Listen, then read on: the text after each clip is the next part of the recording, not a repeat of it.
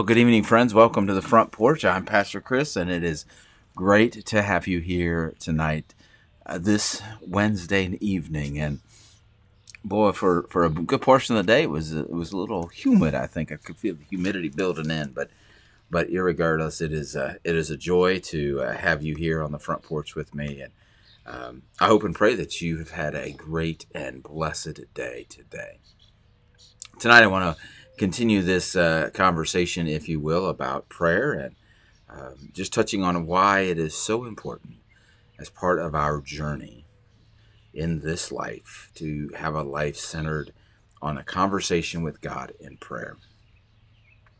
And so I hope that you already have that, and I hope to expand on just a little bit of why that is so vital and so important to our journey. As I watch so much happening in the news around us, or I interact with someone in the community about how they're doing and where they're at in life, I hear over and over again this, I guess it's a need, but yet maybe it's more of a desire to understand why they journey through what they have to journey through. And I don't usually 9 times out of 10 have answers for any of that, to be honest with you, even as a pastor, because the truth is I can only surmise certain things based on what's shared with me or what I begin to understand. But what I do find is that there's a component that's lacking from most folks' lives, especially when they enter into a phase of struggle, enter into a phase of uncertainty, and that I'm going to be honest, I think is centered on a lack of fellowship with God. There's a verse in First Peter that touches on this this importance of a of what it means to have fellowship with God, um, to be in a constant state of conversation with God, because there will come a moment when, boy, I tell you, we're gonna need some intense connection. We're gonna need some intense relationship building, and and Peter writes in this verse, he says, in the same way, you who are younger must accept the authority of elders, and all of you must clothe yourself with humility in dealings with one another. For God opposes the proud and gives grace to the humble. Now, this singular verse, if you will, points to a bigger, I guess, window, and that is, we all we all want something more than what we have, and we know it's a relationship with God. Um, some will question, does God exist? Yet I think we could all agree there at some level we know there is something more than what we currently have. And well, I tell you what, when it comes to prayer, especially those I talk to, everyone says, well, I know the power of prayer. I know the importance of prayer. But yet, why don't we pray? Why don't we lean in prayer more? What hinders it? What stops it? I think some of it is, I mean, there's a lot of reasons. Some of it is unconfessed sins. Some of it is the failure to see the need of God's help in our lives. Some of it is a doubt that God actually answers prayers. But it all comes down to the assurance that God the Father in heaven, His Son Jesus Christ, are without a doubt our source for strength, reconciliation, healing, and that it's our trust in Him to remove the barriers so that we may pray more effectively, more consistently. There was a quote I read it from someone in an article, and it went something like this: I realize I have to pray a lot more, but I don't know that I want to because it might just upset God. Wow, think about that. I'll pray more, but yet what stops me from praying more is this fear that I actually might make God mad. And and it's funny because I think the truth is a lot of us do the same thing. A lot of us are very guilty of praying in that manner. We hold back things, or we don't confess everything that's going on.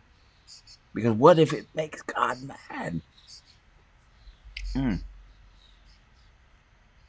So, how do we truly make prayer a daily part of our lives?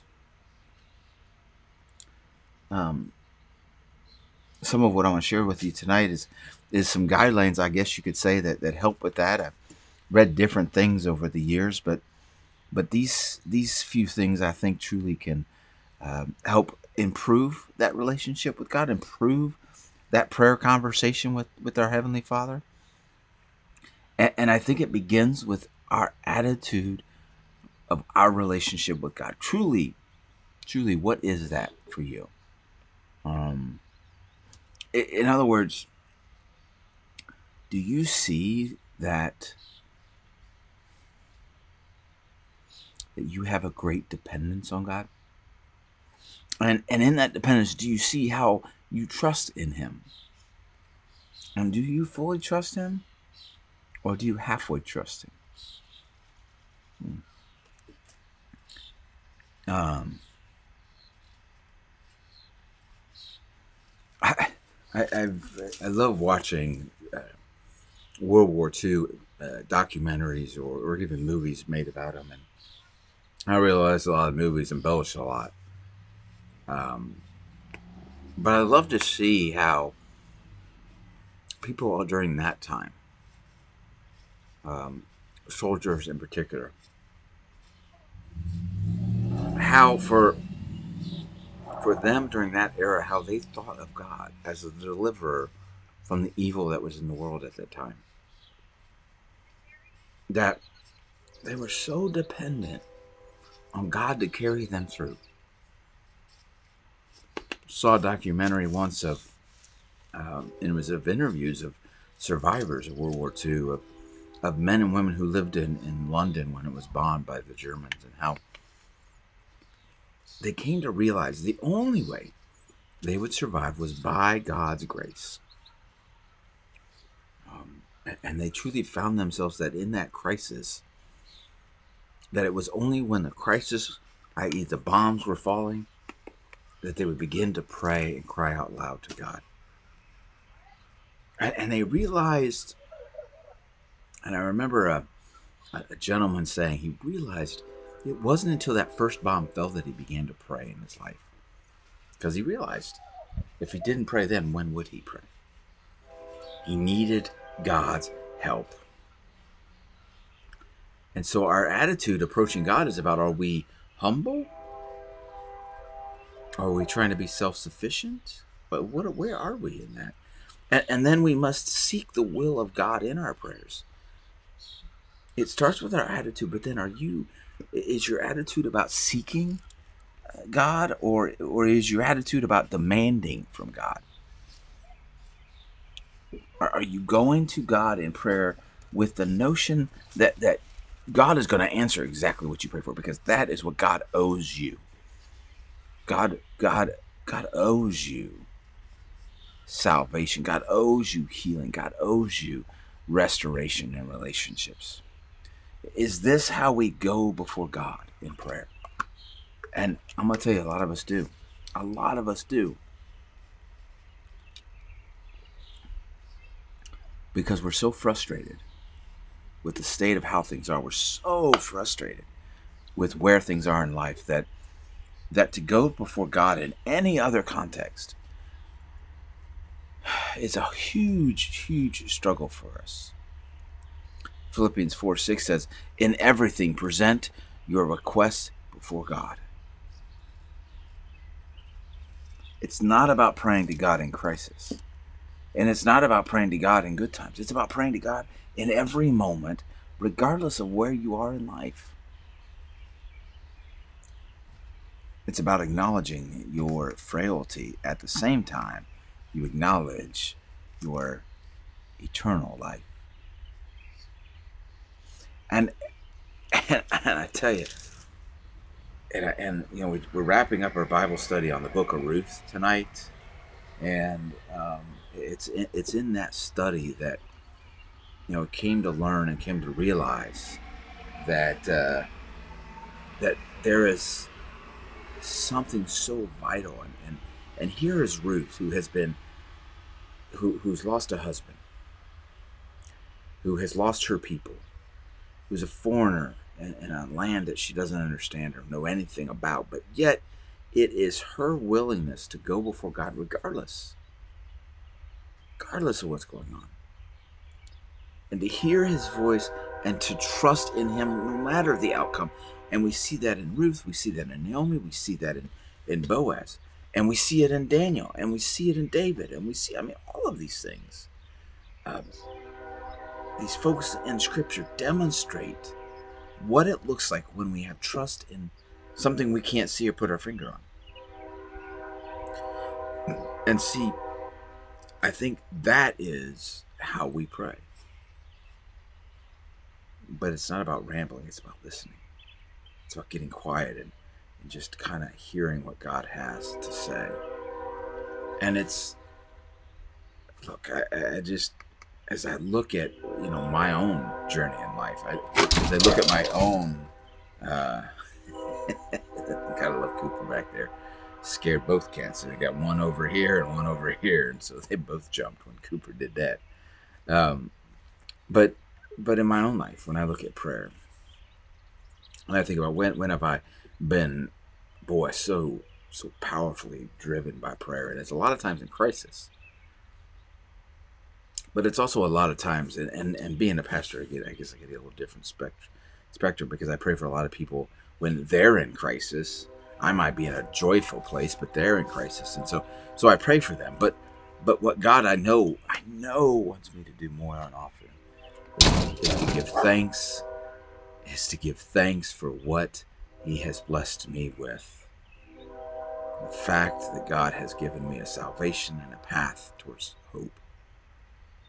And so while I'll pray in times of crisis, I have to also pray in times of celebration. And I must pray when the winds are calm and everything is quiet, and while I wait on a dog to bust through a door to go after the kitty cat that's taunting him in the yard. It's all the same. It's all about, when am I going to go before my Savior and say, Lord, I don't get it. I don't get why it's so quiet right now. I don't get why I don't have the answers I asked for when I was in crisis, or when my friends were in crisis. I don't understand, Lord, why I don't see you responding. Instead of thanking God for the fact that He's heard my prayers and that I know He will respond, that I put all my trust and faith in Him, and that whatever the response is, I will be blessed because of it. And, it's kind of like Cooper right now behind me. If you're just listening and not watching, you may, I don't know if you can pick it up or not, but there's always something that stands between us. There's always that barrier. And what I'm suggesting to you tonight, and what I think Peter suggests in this verse, is do not let things like pride, selfishness, don't let any of that get in the way of your time with God. Have that heart open to Him in such a huge way that whatever's going on, God will take care of you. That is worth celebrating. That is worth raising your hands to the heavens and saying, thank you, Lord, for hearing my voice tonight. Thank you for answering my prayer. Not how you're going to answer it, Lord, but thank you for answering, because I know, Lord, you will answer. And that is our prayer. This is how we should pray. And I'm going to tell you, because I know I've experienced it, prayer takes away the anxiety and the stress in our life. Prayer can give us a way to take that deep breath and get through what we're going through, because I have seen it work. I have experienced it at work. Do not let it stop you from a deeper, more intimate relationship with the Creator.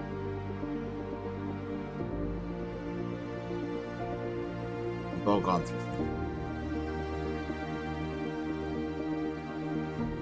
We've all experienced something horrific or heartbreaking.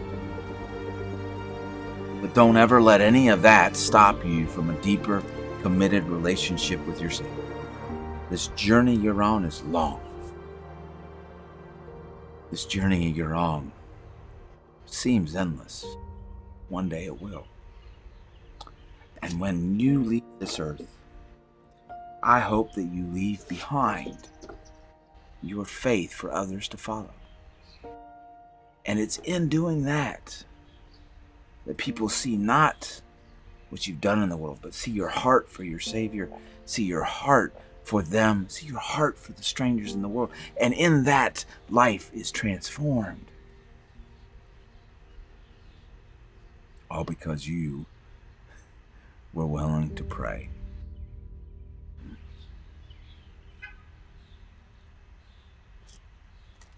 So who are you praying for tonight, friends?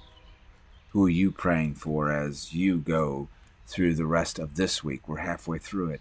I want to know, who are you lifting up tonight? Because it just might need to be you. Because He is waiting for you. He's waiting to hear from you tonight. Because He loves the voice He put inside of you.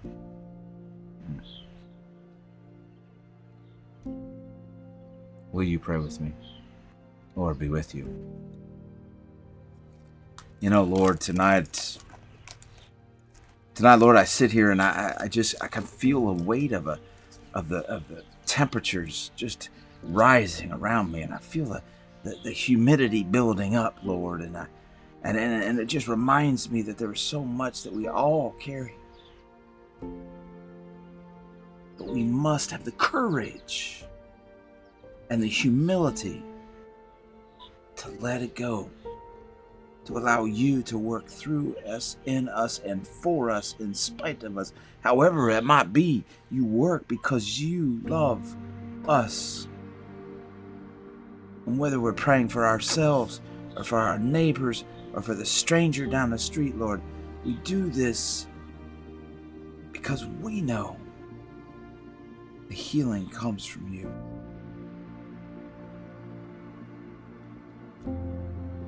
So bless each of us tonight, Lord. Oh, bless our families, our friends, our neighbors, but bless most importantly the souls who are lost, and show us to them. Allow us, your broken vessel, to be healed one day. Allow us, your lost spirits, to be found and resurrected one day. And in both of those cases, point us to that soul, child in your kingdom, who is just as lost as we were. And let us continue to build the kingdom on earth, just as it is in heaven. Well, my Father, thank you. Thank you, Lord, for everyone that stops by, no matter if it's in person or here online. Oh, I give thanks to you. So, Lord,